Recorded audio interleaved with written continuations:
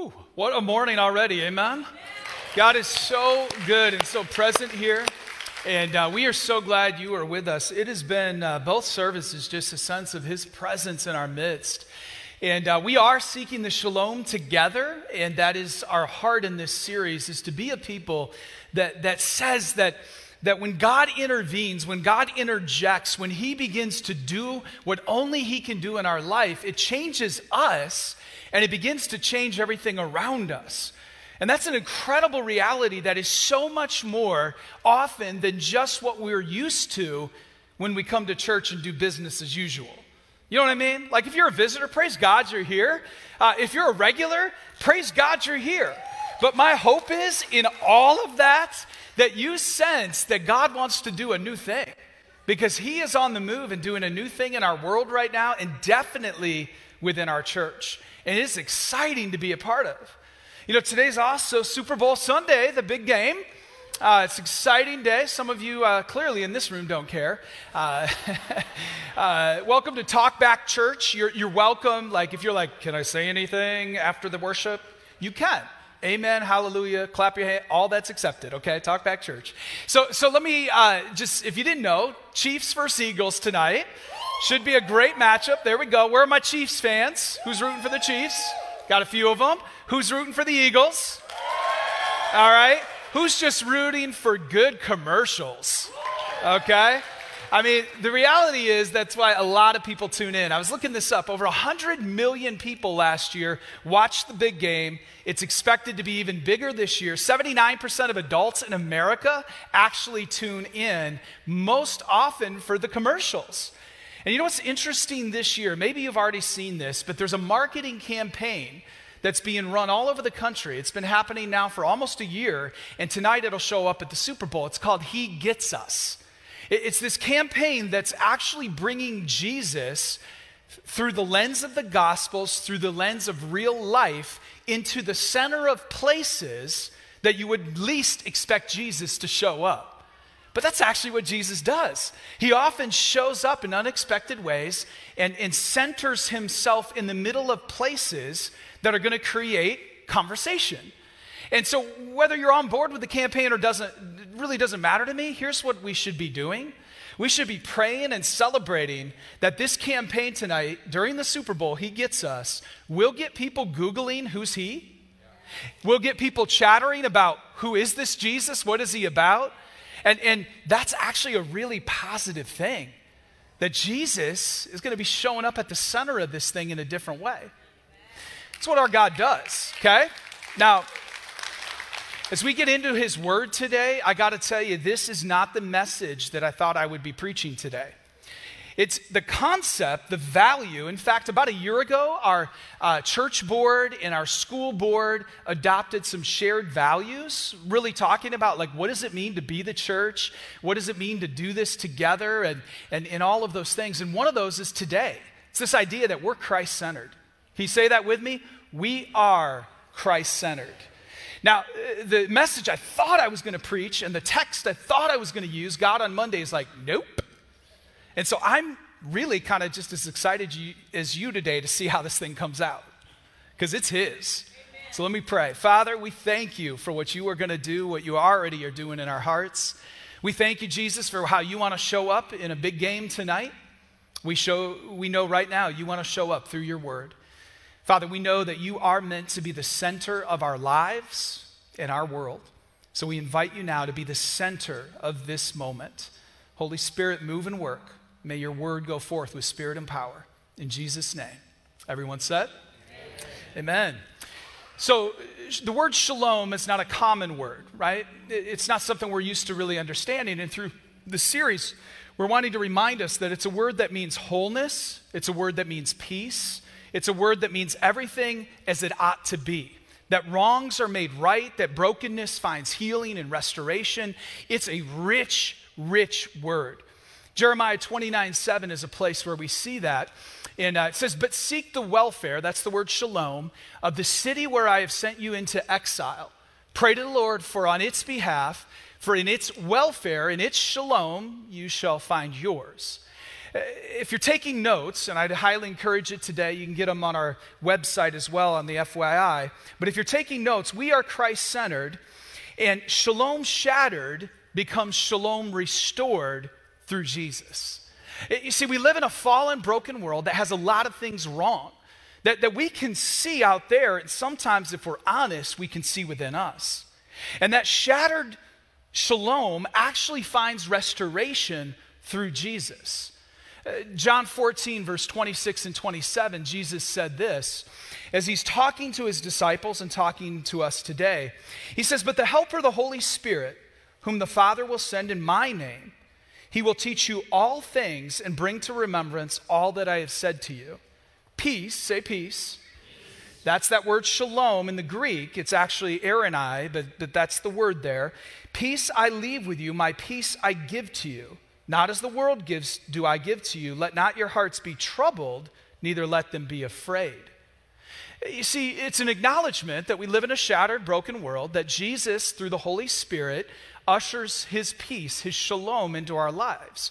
So he restores us. He calls us to be a people that carry that into the world around us, no matter what we're facing. Like we just sang, right? Whether we're in the highlands or heartache, we are a people that have Jesus' spirit and power if we're a believer. That's something that changes how we view the world around us. Right now, there's a movie that's entered into the top 10 best time all selling, right? Avatar. Some of you may have seen it. It's one of the few movies that I'm not like I'm cheap, right? So when I think about going to the movies, I don't think IMAX, I don't think popcorn, I'm like, how do I get in and out for the least damage, which is really hard nowadays, right? And so the reality is, like, there is like one franchise that I know I've got to see it in 3D. It's the Avatar franchise. Because if you didn't know, they're incredibly expensive movies that are actually designed and created to be seen in 3D. And when you put those glasses on, it changes the entire movie and the entire experience. 2009, my wife Cindy and I, we went and saw Avatar, the first one, and literally as we're in it, she's so immersed in this world of Avatar in 3D. We went out to dinner afterwards, and she actually, it took her about 3 or 4 hours to come back into reality. Like, she would tell you, like, I'm looking at her over like an appetizer going, "Honey, are you okay?" And she's like, kind of like this. And so when we saw the second one a few weeks ago, I made the mistake of scheduling dinner after the movie again, and it didn't thankfully have the same effect. But here's what I wonder. Do we realize that when Jesus enters in and the Holy Spirit fills us, that we are actually supposed to now see life through a completely different lens? That actually life should take on like this 3D effect, because it's not our eyes anymore, it's his eyes. And we begin to see the world around us, we begin to see everything through this Christ-centered lens and what God has for us. As you think about that, I want to read to you a quote by Kyle Idleman. He's a pastor and an author in a recent book called One at a Time. He says this: 40 times in the Gospels, we read Jesus saw. Jesus saw is the launching point of most of the amazing stories of transformed lives. If we want to have the results Jesus had, those amazing stories, we need to do what Jesus did. And doing what Jesus did begins by seeing what Jesus saw. Come on, church. Turn with me to the book of Acts, and we're going to look at a story in 3D, really, of what happens when a people find Christ in the center of their lives and begin to see like Jesus saw and begin to do the things that Jesus did. Y'all excited? Come on. God's got a plan for our lives, and he is inviting us to center on him. In Acts chapter 3, two gentlemen, disciples of Jesus, Peter and John, are actually going by the temple. As they go by this, they see a man who's crippled and a beggar, and he's asking for help. And as they engage with him not from their own flesh, their own means. They engage with him out of the overflow of who they are. In verse 5, they actually engage him and they say, look at us, because they saw him. They wanted him to see them and to see Jesus. We pick up in verse 6 and see what happens. It says, but Peter said, I have no silver and gold. So the man is asking for money. He says, I have no silver and gold, but what I do have, I give to you. In the name of Jesus Christ of Nazareth, rise up and walk. He took him by the right hand and he raised him up, and immediately his feet and ankles were made strong. And leaping up, he stood and began to walk, and entered the temple with them, walking and leaping and praising God. And all the people saw him walking and praising God, and they recognized him as the one who sat at the beautiful gate of the temple, asking for alms. And they were filled with wonder and amazement at what had happened to him. As you look at this, I mean, can you picture it? Here's a man where they look and they see him like Jesus. They have the Holy Spirit inside of them. Their lives are being restored. They know that they're to be agents of Jesus's life and overflowing with him to others. And they say, in the name of Jesus, rise up and walk. And he doesn't just rise up and walk. My man starts leaping and praising God. I mean, can you picture it? Like, he doesn't even think about hiding his testimony. There are some of us that you have been impacted by Jesus, and yet you're hiding your story, you're hiding your testimony, and I just want to encourage you, like, you need to leap, you need to praise, you need to be bolder, because there are people and a world out there that needs what God has done in you. And so this man is bringing that and getting out there with it. He's totally impacted by Jesus. Now, if you're taking notes, we are Christ-centered. Say that with me. We are Christ-centered. We are walking with Jesus and living out of the overflow of him. That's what the disciples are doing. They've been with Jesus, and they're just living out of the overflow and impacting whoever God is putting in their path. Now, as you look at that, you'd go, oh man, that's amazing. That's what I want for my life. And I hope that's the case. But we got to wrestle with the whole text today, because in chapter 4, we're going to see that not everybody likes when things start to change. Woo! You ready for this? Because we need a little bit more boldness in our faith, and we're going to find it today as we lean into this story and see what happens next. Because as they're walking with Jesus and as they're living out of the overflow, there is some backlash for what is unfolding. Chapter 4, verse 1. It says, and as they were speaking to the people, the priests and the captain of the temple and the Sadducees came upon them. These are the religious leaders, the rulers of the day. Greatly annoyed. Say annoyed.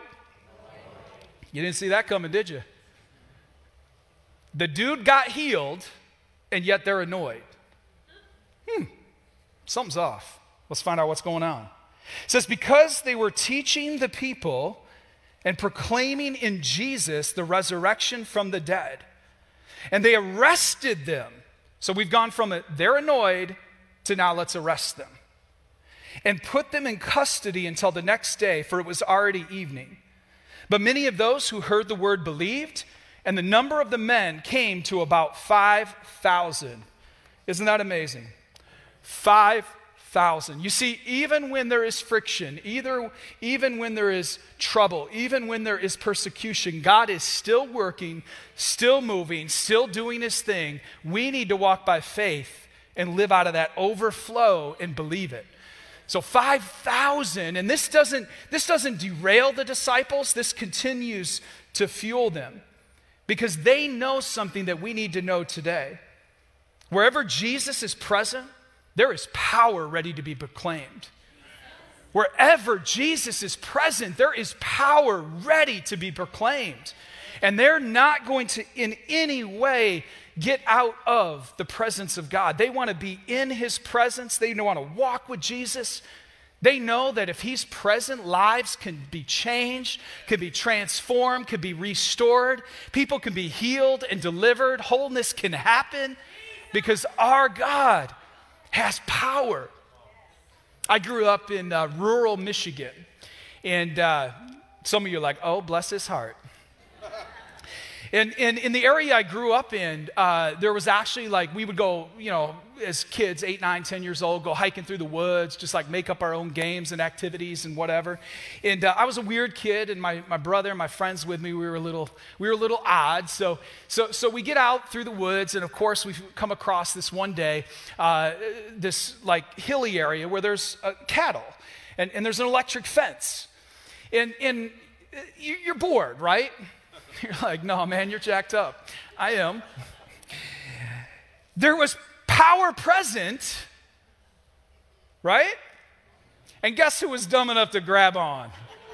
I grabbed that fence. I wanted to know, like, what can this thing do? And man, I learned a lesson. It hit me and knocked me back a little bit. I've never forgot it. There was power present, but I didn't know until I grabbed a hold of it and until it really kind of became mine. Dr. Tony Evans is a pastor in Dallas area. He's got a nationwide ministry. And in that, he tells this story about a man, when he was out traveling and speaking a number of years ago, that actually approached him on a Friday night. It was the host, and he said, hey, I got to introduce you to one of my ministers that's in the congregation. And he's so excited to meet you. He just loves you. So this man came, and he was so excited to meet his hero, Dr. Tony Evans. And he said, hey, my name is Tony Evans as well. Okay. And he said, I love your teaching. And so every week I listen to 2 or 3 of your messages every week. It was on cassette then. Some of you remember cassettes? Some of you are like, those were real? Yes, we grew up on them. And so he listened to it on cassettes. And he said, then I go out and I share your messages with others. And it was interesting because Dr. Tony Evans, who was the one who knew Jesus in a deep way, who had processed with Jesus and was living out of that overflow, said the results he was getting and I was getting was very different. Because what God was doing in him and he was grabbing onto with the power was meant for him. You see, you don't need to compare to anybody else. You don't need to try to be anybody else. You need to walk with Jesus and grab onto the power he has in your life through the Holy Spirit and not try to imitate, not try to compare or feel bad. You just need to walk in what he's doing in you because he has power ready to be proclaimed through your life as you follow Jesus. Now, as that unfolds, notice again, it moved from annoyed to arrested to now they're going to start really coming against the disciples. They've got some real persecution and trouble. Verse 5, we're going to pick up again. It says, on the next day, their rulers and elders and scribes gathered together in Jerusalem with Annas the high priest and Caiaphas and John and Alexander and all who were of the high priestly family. And when they had set them in the midst, they inquired, by what power or by what name did you do this? Then Peter, filled with the Holy Spirit, said to them, rulers of the people and elders, if we are being examined today concerning a good deed done to a crippled man, by what means this man has been healed, let it be known to all of you and to all the people of Israel that by the name of Jesus Christ of Nazareth, whom you crucified, like he doesn't hold back. Did you catch that? He's like, yeah, you're the ones that killed him, okay? Just plain as day, bold truth. He says, whom God raised from the dead, by him this man is standing before you well. This Jesus is the stone that was rejected by you, the builders, which has become the cornerstone. And there is salvation in no one else, for there is no other name under heaven given among men which we must be saved. That is good news. It's the name of Jesus. Verse 13, now when they saw the boldness of Peter and John, and they perceived that they were uneducated, common men, they were astonished, and they recognized that they had been with Jesus. There is so much meat in this section here, and if you're taking notes, we are Christ-centered, and we are watching Jesus work to right wrongs as we walk by faith. You see, there was something wrong in that environment. There was something wrong in that atmosphere. There was something that had happened to those religious leaders that was off, that I think in many ways we might be able to relate to. I want to bring you back here to our whiteboard, and I want to illustrate this and show you kind of what I'm talking about. You see, it said that there were these religious leaders, and they were in charge of the temple. That was a place for God's shalom. This was the place where the people would come to experience his presence, to experience his power, to grow in their relationship with God. And it mentions them very specifically in verse 5 and 6. You had, it says the rulers, which we know those in the case to be the Sadducees primarily. These were actually the high priest family. They were those in charge of the sacrifices and the temple worship, and all of that was facilitating people coming to be with God. In addition to the rulers, it mentioned the elders. These would actually have been essentially like laity and volunteers. They were people that were there and present to help facilitate the worship and guide it. It also mentioned the scribes. These would probably have primarily been the Pharisees. They were those that that should say scribes, that actually were the legal minds of the day, that were often providing interpretation about the law and the things that the people needed to know to be right with God. Now, all of this is really good, right? All of this in its essence is really good as far as what it's meant to be and what it's supposed to be. But how many of you know that in life, every good thing, every strength can also have a shadow and can have something negative that begins to happen because of this thing called our flesh? Anybody? And so actually what we find here is that they were now threatened in their pride, their power, their control of the temple. There even is a bit of a territorial spirit that's emerging. Now I'm going to draw this as kind of foundational building blocks. You see, we can start out in a great place and then have even things that are meant to be good and facilitate the right things. But when sin and our flesh get in the way and Jesus isn't in the center, I mean, that's what's unfolding in this passage, is you have people that are threatened by Jesus. They don't want him to heal, they don't want him to deliver, because then people might leave their temple. Oh, come on, people. Are you awake? Because I don't know about you, but this happens in real life. And it happens in our life, and my guess is maybe your life. You see, it's easy to say, oh, that would never happen to me, until we realize that it's our pride and our control and our lust for power and more that keeps us from saying, no, Jesus, you're the center of everything but my bank account. You're the center of everything but my workplace. You're the center of everything but you fill in the blank. My time, my talent. You see, what Jesus is demonstrating in this passage for us is that he is the chief cornerstone, and that when he comes in and begins breaking through this mess and bringing restoration, it's the cross of Jesus Christ and his... Uh-oh. Told you I wasn't an artist. We'll just fix that. We'll act like it didn't even happen. That Jesus is the center, and that Jesus' death and resurrection literally inverts everything. It turns our life, it turns everything upside down, and suddenly this breaks through, and this begins coming back and emerging in ways that are designed for our health and for our wholeness and for our healing. Can you see how good our God is? I mean, this is what they were fighting. This is what they were resisting. This is what they did not want to experience. And yet here is Jesus and these believers saying, no, he's it. And whatever he wants to do, we're going to boldly follow him and proclaim it. And the thing about this that's so interesting is verse 13, you may have caught it. I tried to emphasize it on purpose. It says that they're essentially unschooled, untrained. They weren't the cream of the crop.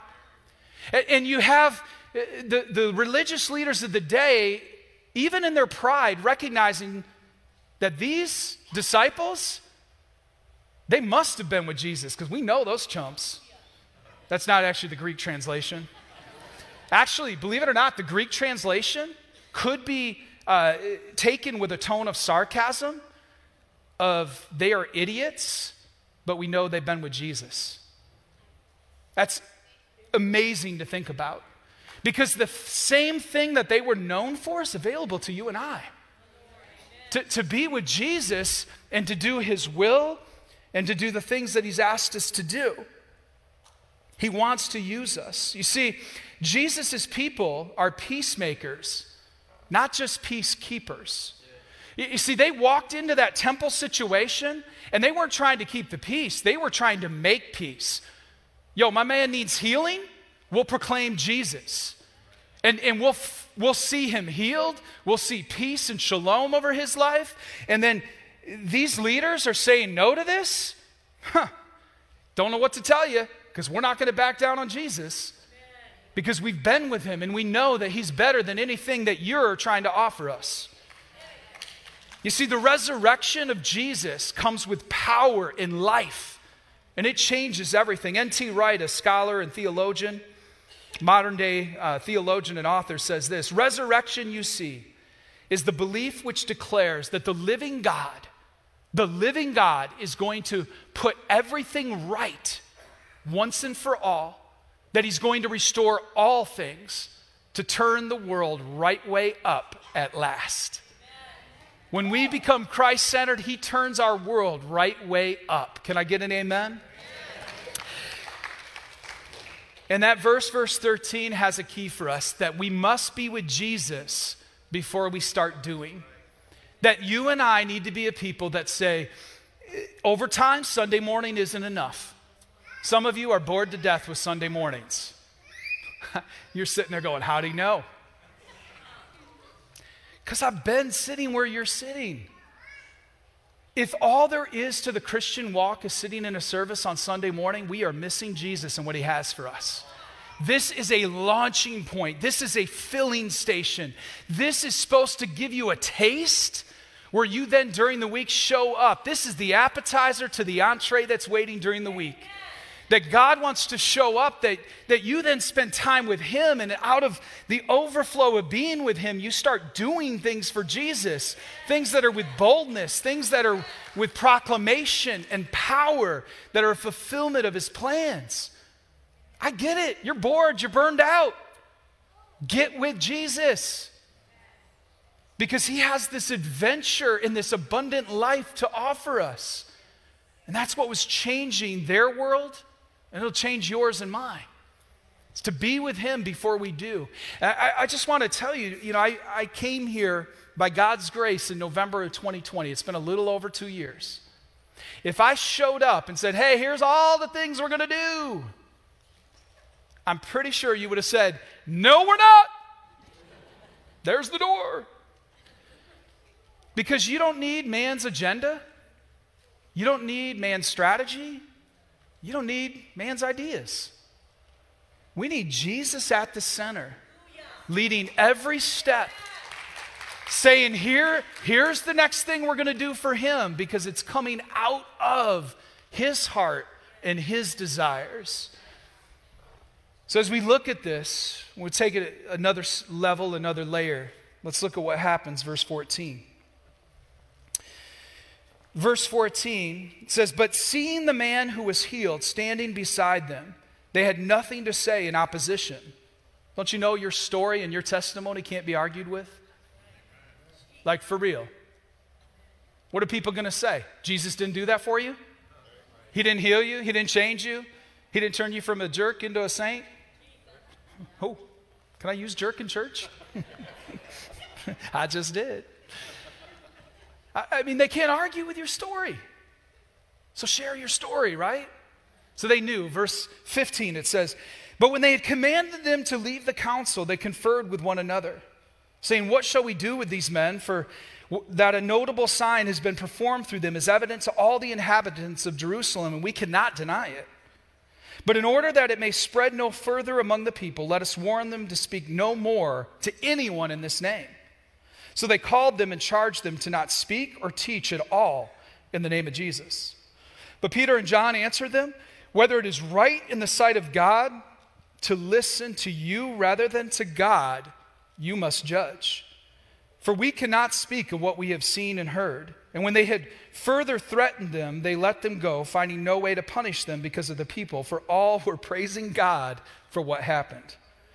For the man on whom this sign of healing was performed was more than 40 years old. You read that in 2023 and you go, 40's not old. You know, I read that and went, man, I'm old, because I'm over 40 now, right? That day and age, they didn't have the lifespan that we have today. And so it's acknowledging that within this story is a man who is healed, who is leaping and praising, who would be considered one of their senior citizens, because he wouldn't have lived as long back then. It doesn't matter our age. It doesn't matter our stage. It matters, are we going to be with Jesus and boldly proclaim and follow by faith? And they're saying, listen, you're trying to silence us. You're trying to cancel Jesus, and we won't do it. And we live in a culture today that is trying to silence Jesus and is trying to cancel Jesus. So church, it isn't that we need to rise up with a militant spirit that is ready to fight, because let me tell you, God knows how to fight. God can fight far better than you and I. But what it does mean is we need to have a little bit more boldness to realize that there is nothing we can do apart from Jesus, and that it's his name and his power, and that is the thing. If nothing else is going our way, if all else fails, we will not give up the name of Jesus or proclaiming him boldly to the world around us. We can't. And we have to do that. We have to do that in a spirit like Jesus is. John 1:14, he was full of grace and truth. We do it with grace and truth. We do it with love. But we do not back down, and we boldly proclaim, just like they did, who Jesus is and how great he is. So if you're taking notes, we are Christ-centered, and we'll speak the name of Jesus over every other name. And I got to ask you the question, are you actually speaking Jesus' name over everything, or are you speaking other names? Woo! Politicians' names, celebrities' names, the name of your neighbor, who you got it in their mouth and you shouldn't, unless you're praying. Oh, pastor.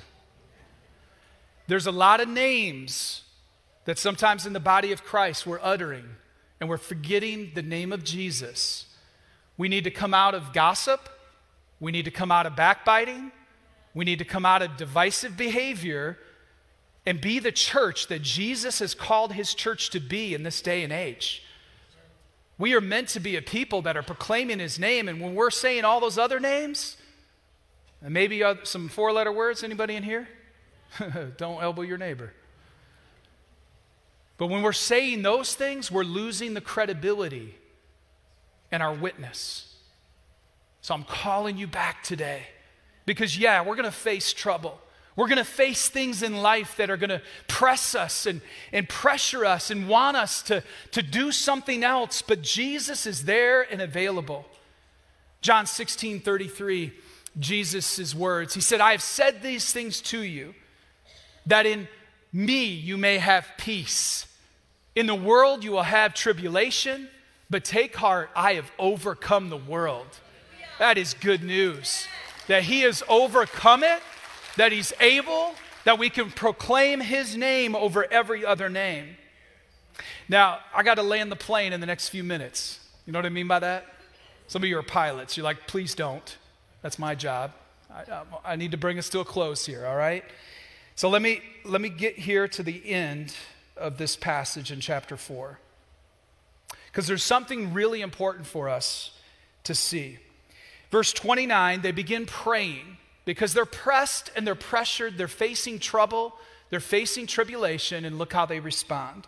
Verse 29, and now, Lord, look upon their threats and grant to your servants to continue to speak your word with all what? Boldness. while you stretch out your hand to heal, and signs and wonders are performed through the name of your holy servant Jesus." When they had prayed, the place in which they were gathered together was shaken, and they were all filled with the Holy Spirit and continued to speak the word of God with boldness. You need to know, as you've been hearing all through this year already in 2023, prayer precedes and leads us into the presence of God and his power. Prayer is powerful. Verse 32, look at what they do. It says, "Now the full number of those who believed were of one heart and one soul. No one said that any of the things that belonged to him was his own, but they had everything in common." God was unifying them. God was bringing them together. It says, "And with great power the apostles were giving their testimony to the resurrection of the Lord Jesus, and great grace was upon them all. There was not a needy person among them. For as many as owners of lands or houses sold them and brought the proceeds of what was sold and laid it at the apostles' feet, and it was distributed to each as he had need. Thus Joseph," notice this name here, "who was called by the apostles Barnabas, he sold a field that belonged to him and brought the money and laid it at the apostles' feet." I wanted to point out his name because God led him to give generously. If you're taking notes, to be Christ-centered is to be a people that are praying for boldness and giving generously. And for Joseph, who would later be known as Barnabas, he actually sold something, and then later he shows up in the book of Acts multiple times. Because God, as Christ centered his life, he gave up things that allow God to use him in new ways. I don't know what God's going to show you that you need to give generously. It could be your time. It could be your gifts. It could be financially like Joseph did. But when we give generously and are centered on Christ, God begins to use us in new ways. Can I get an amen? Amen. Now, I need to really help us. So I'm going to do this quickly. Because their prayer is key for you and I. Because you're going to leave here today and you're going to be facing a world that is anti-Jesus and is anti-his church. Amen? Amen? Notice how they prayed. Their prayer for how they prayed, there was 3 basic things they did. They said, "God, see our trouble, give us boldness in it, and stretch out your hand to help." If you and I could take that with us and walk with Jesus and live out of the overflow and be a people that just said, "God, see our trouble." Because you're going to leave here, and this is the beauty of the story, right? They left the temple and they go out into the streets. They go out into the community. They're a Christ-centered people that are following Jesus, living out of the overflow, sharing his peace, boldly proclaiming his power, living with that. And yet in the middle of it, just like you and I, they're saying, "God, I'm facing some trouble. Can you see it?" And they don't say fix it. They say despite it, give us boldness in it. Give us boldness in it, and then stretch out your hand to help. You know, as we think about this today, that's what we're doing. We're centering on Christ. We're saying, "God, see my trouble. Give me boldness to live and to be who you've called me to be. And stretch out your hand to help me because I can't do it without you." So let me ask you 3 questions to close right now. First, have you received Jesus and centered your life on him? We had somebody in the first service, at least one, that said, "I need to recommit my life. I need to surrender. I need to recenter." I don't know where you're at. Maybe for you, you need to receive Jesus for the first time. Maybe for you, you need to recenter and recommit and to say, "I need you at the center of my life." Secondly, are you living out of the overflow of a Christ-centered walk? Like, are you ready Monday through Saturday to see your God show up? Because I promise you, he is ready for it. I promise you, he has more for you. And then third, will you ask for boldness to live the life he has for you?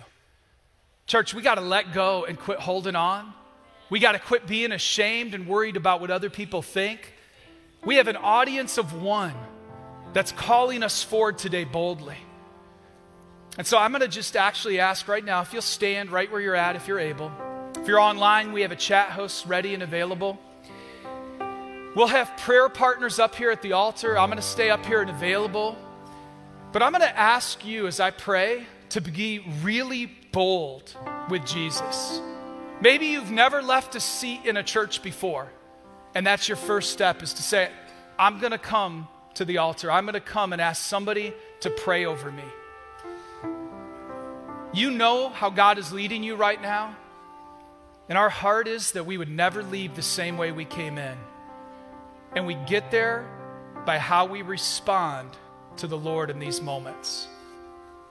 So, Father, we thank you for your presence. We thank you, Holy Spirit, that you are here, that Jesus, your grace, your mercy, that you are worthy of our worship, that you are the only name by which we are saved. Father, we confess at times that we are prideful and controlling and territorial. We confess that at times we are ashamed of you and worried more about what others think. And in our confession, Father, I pray in our repentance that you would flood us with your Spirit today. See our trouble, stretch out your hand, and give us great boldness. We praise and worship you now because you're the only one worthy of our worship. In Jesus' name, amen. The altars are open. Come forward as he leads. Let's respond, church. Thank you, Jesus.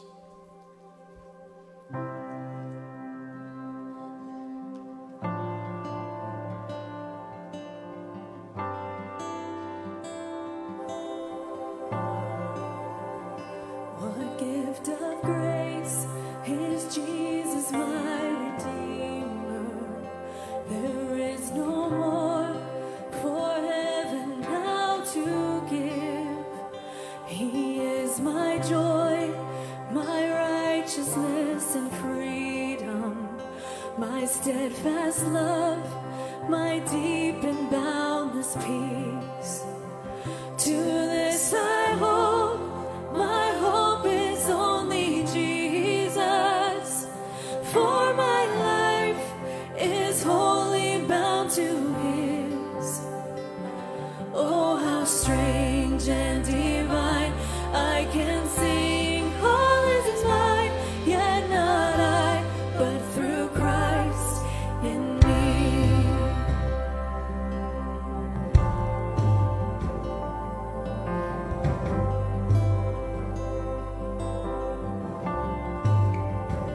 The night is dark, but I am not forsaken.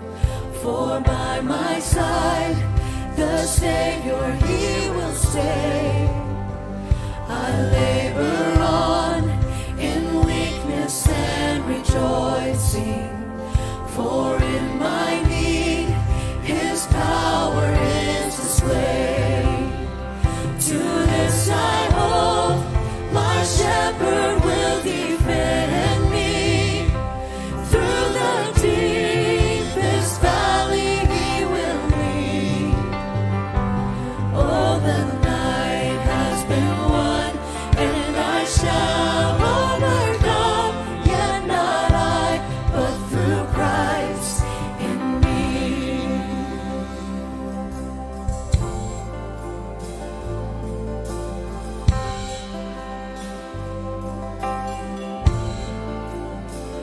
No fate I dread, I know I am forgiven.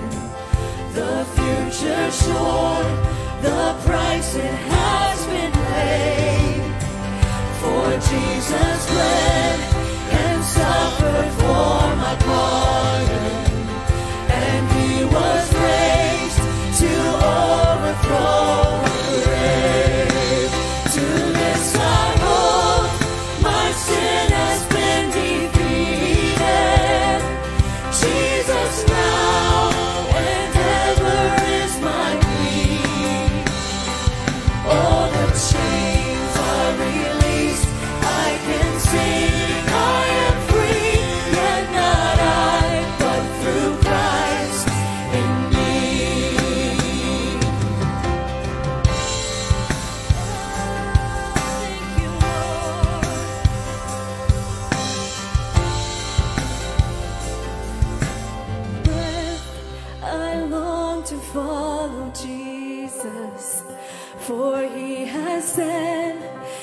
that He will bring me home.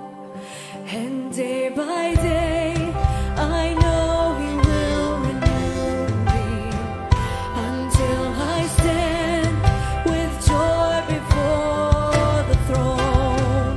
To this I hold, my hope is only Jesus. All the glory evermore to Him. When the race is complete, still my lips shall repeat, yet not I, but through Christ in me. To this I hold, my hope is only Jesus. All the glory evermore to Him. When the race is complete, still my lips shall repeat, yet not I, but through Christ in me. When the race is complete, still my lips shall repeat, yet not I, but through Christ in me. Yet not I, but through Christ in me. Yet not I, but through Christ in me.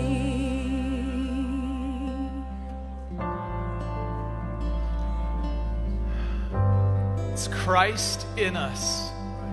Scripture says the hope of glory. When we're centered on Him, it changes everything. And He is stretching out His hand. I believe He sees you right where you're at today, whether you're online or in person. He knows what you need this week. So I'm going to just pray over you. If you're a visitor and you're like, whoa, what was that? It's church. It's Jesus at the center and trying to get everything else we can out of the way. So we're glad you're here. We're not going to leave quickly. You're welcome to in a minute. But we'll stay and linger.